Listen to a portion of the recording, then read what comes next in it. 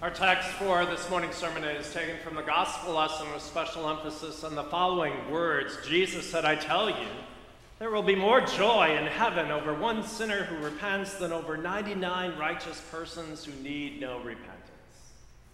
This is our text. You may be seated.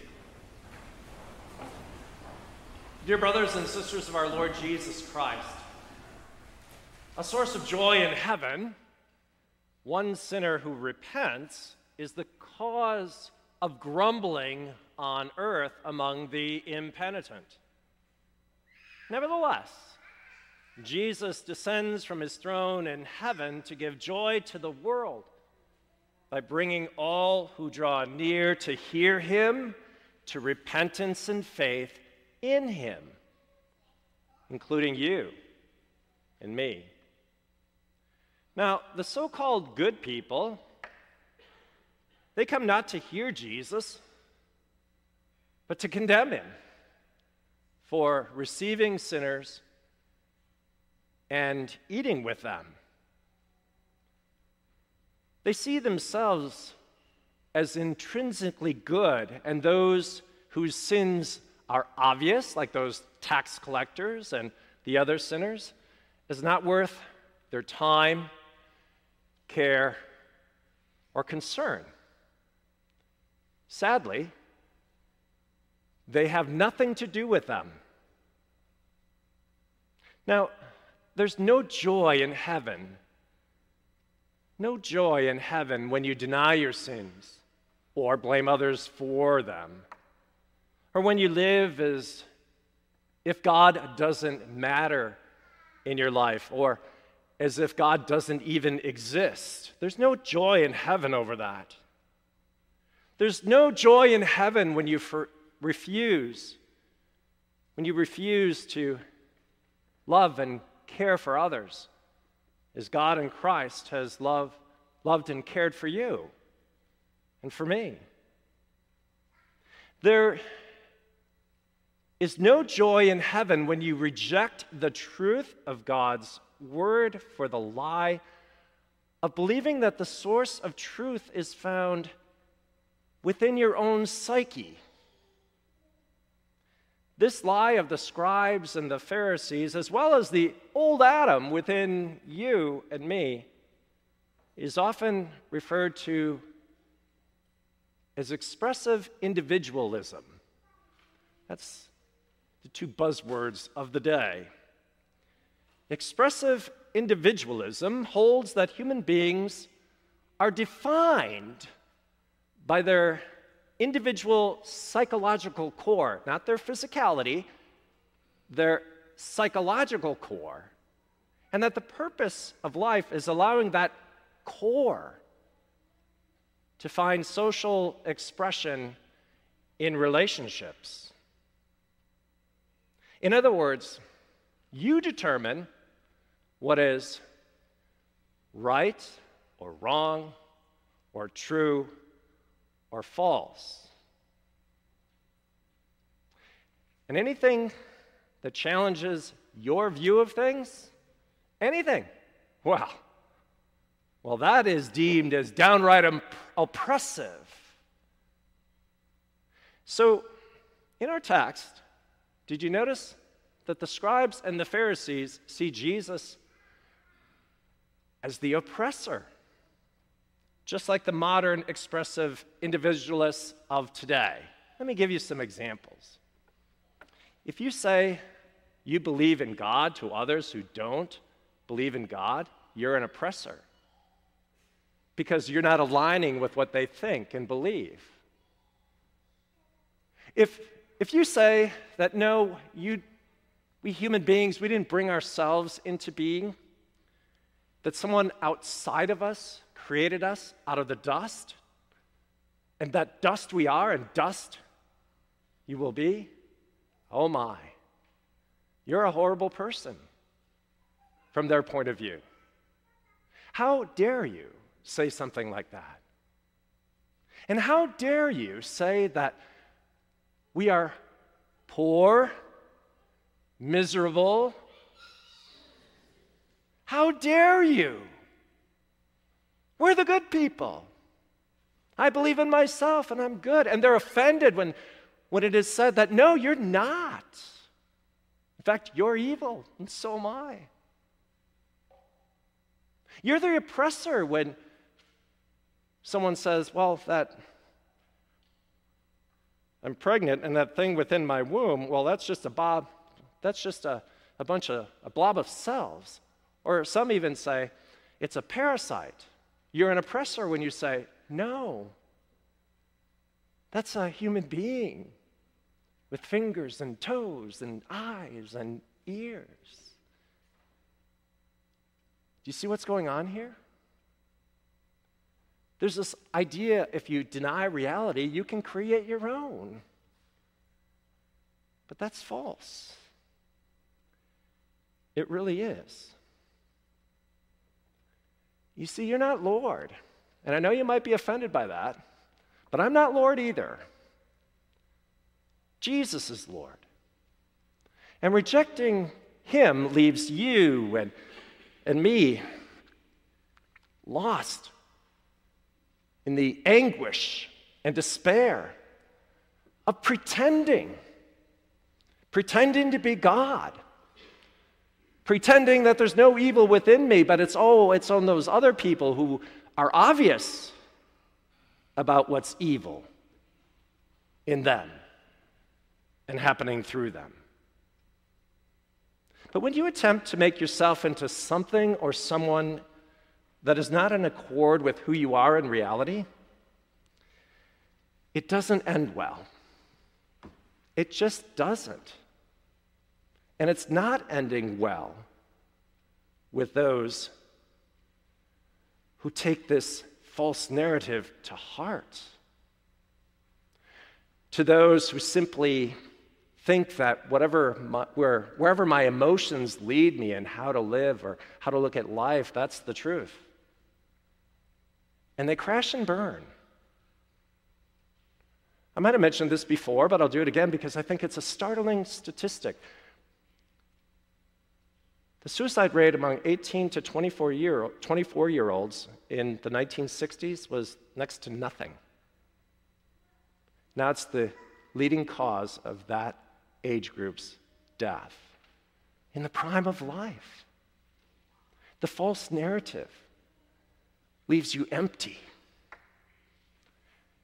makes it seem like everything is meaningless when it's not.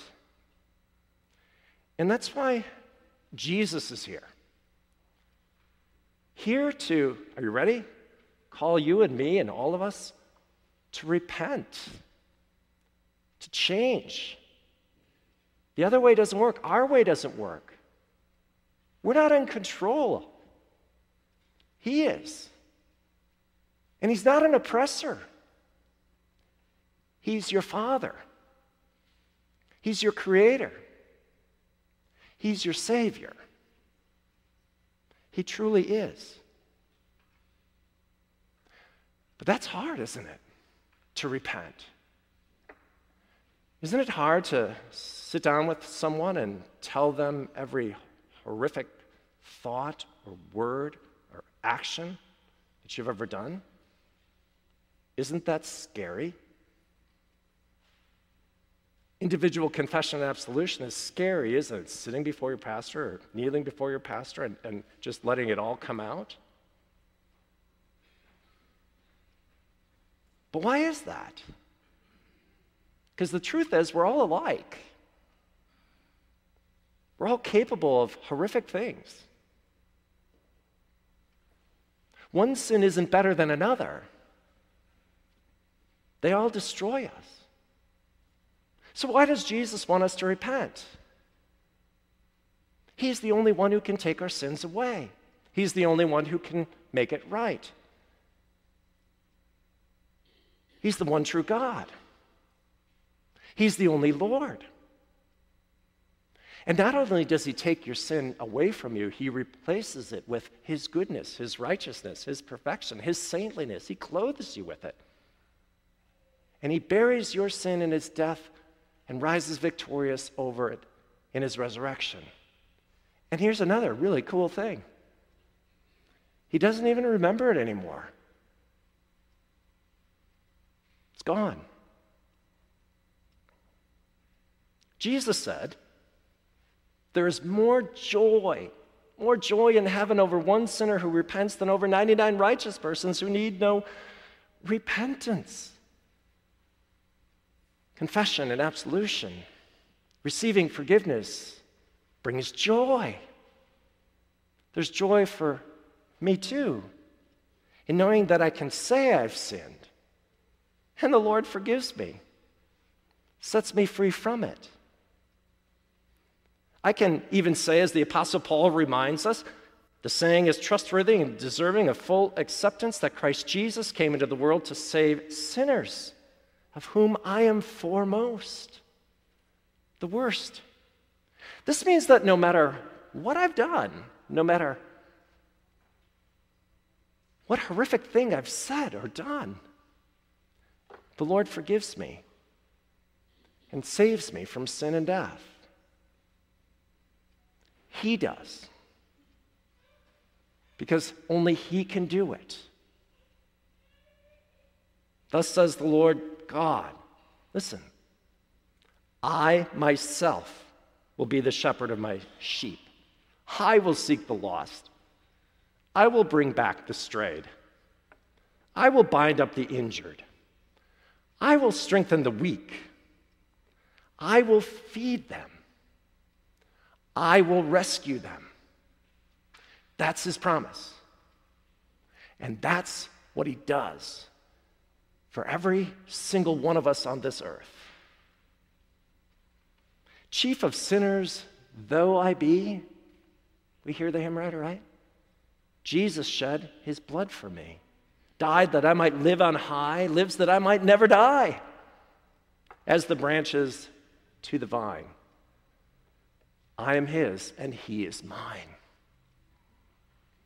We need Him. We can't live without God, the God who created us and redeemed us. As the apostle says, in Him we live and move and have our being.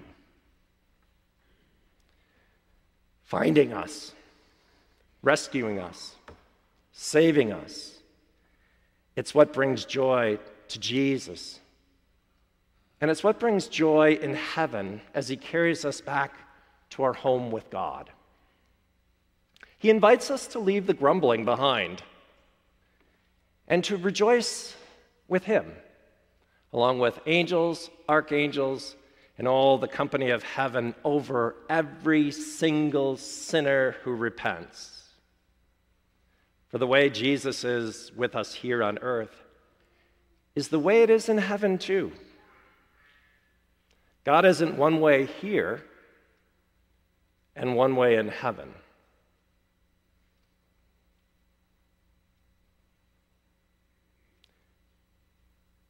He's the same. He's the same here on earth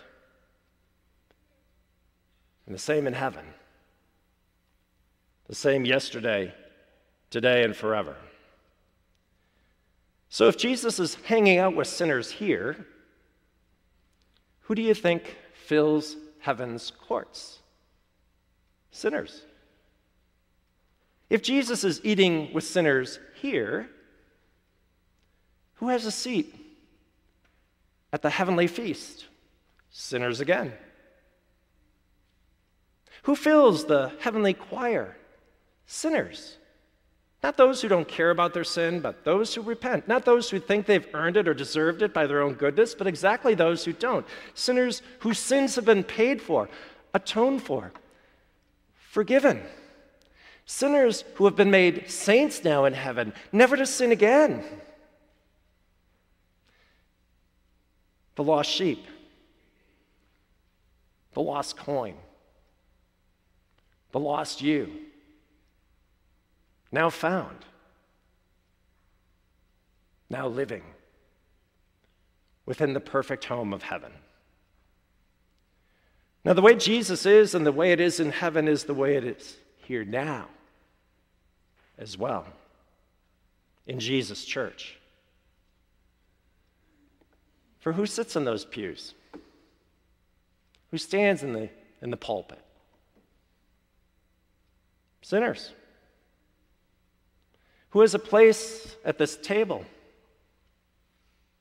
Sinners again. Who sings these hymns and confess the faith? Sinners, every week. And every week acknowledging this fact and repenting of the reality of our sinfulness, our lostness, our fallenness, our not good enoughness.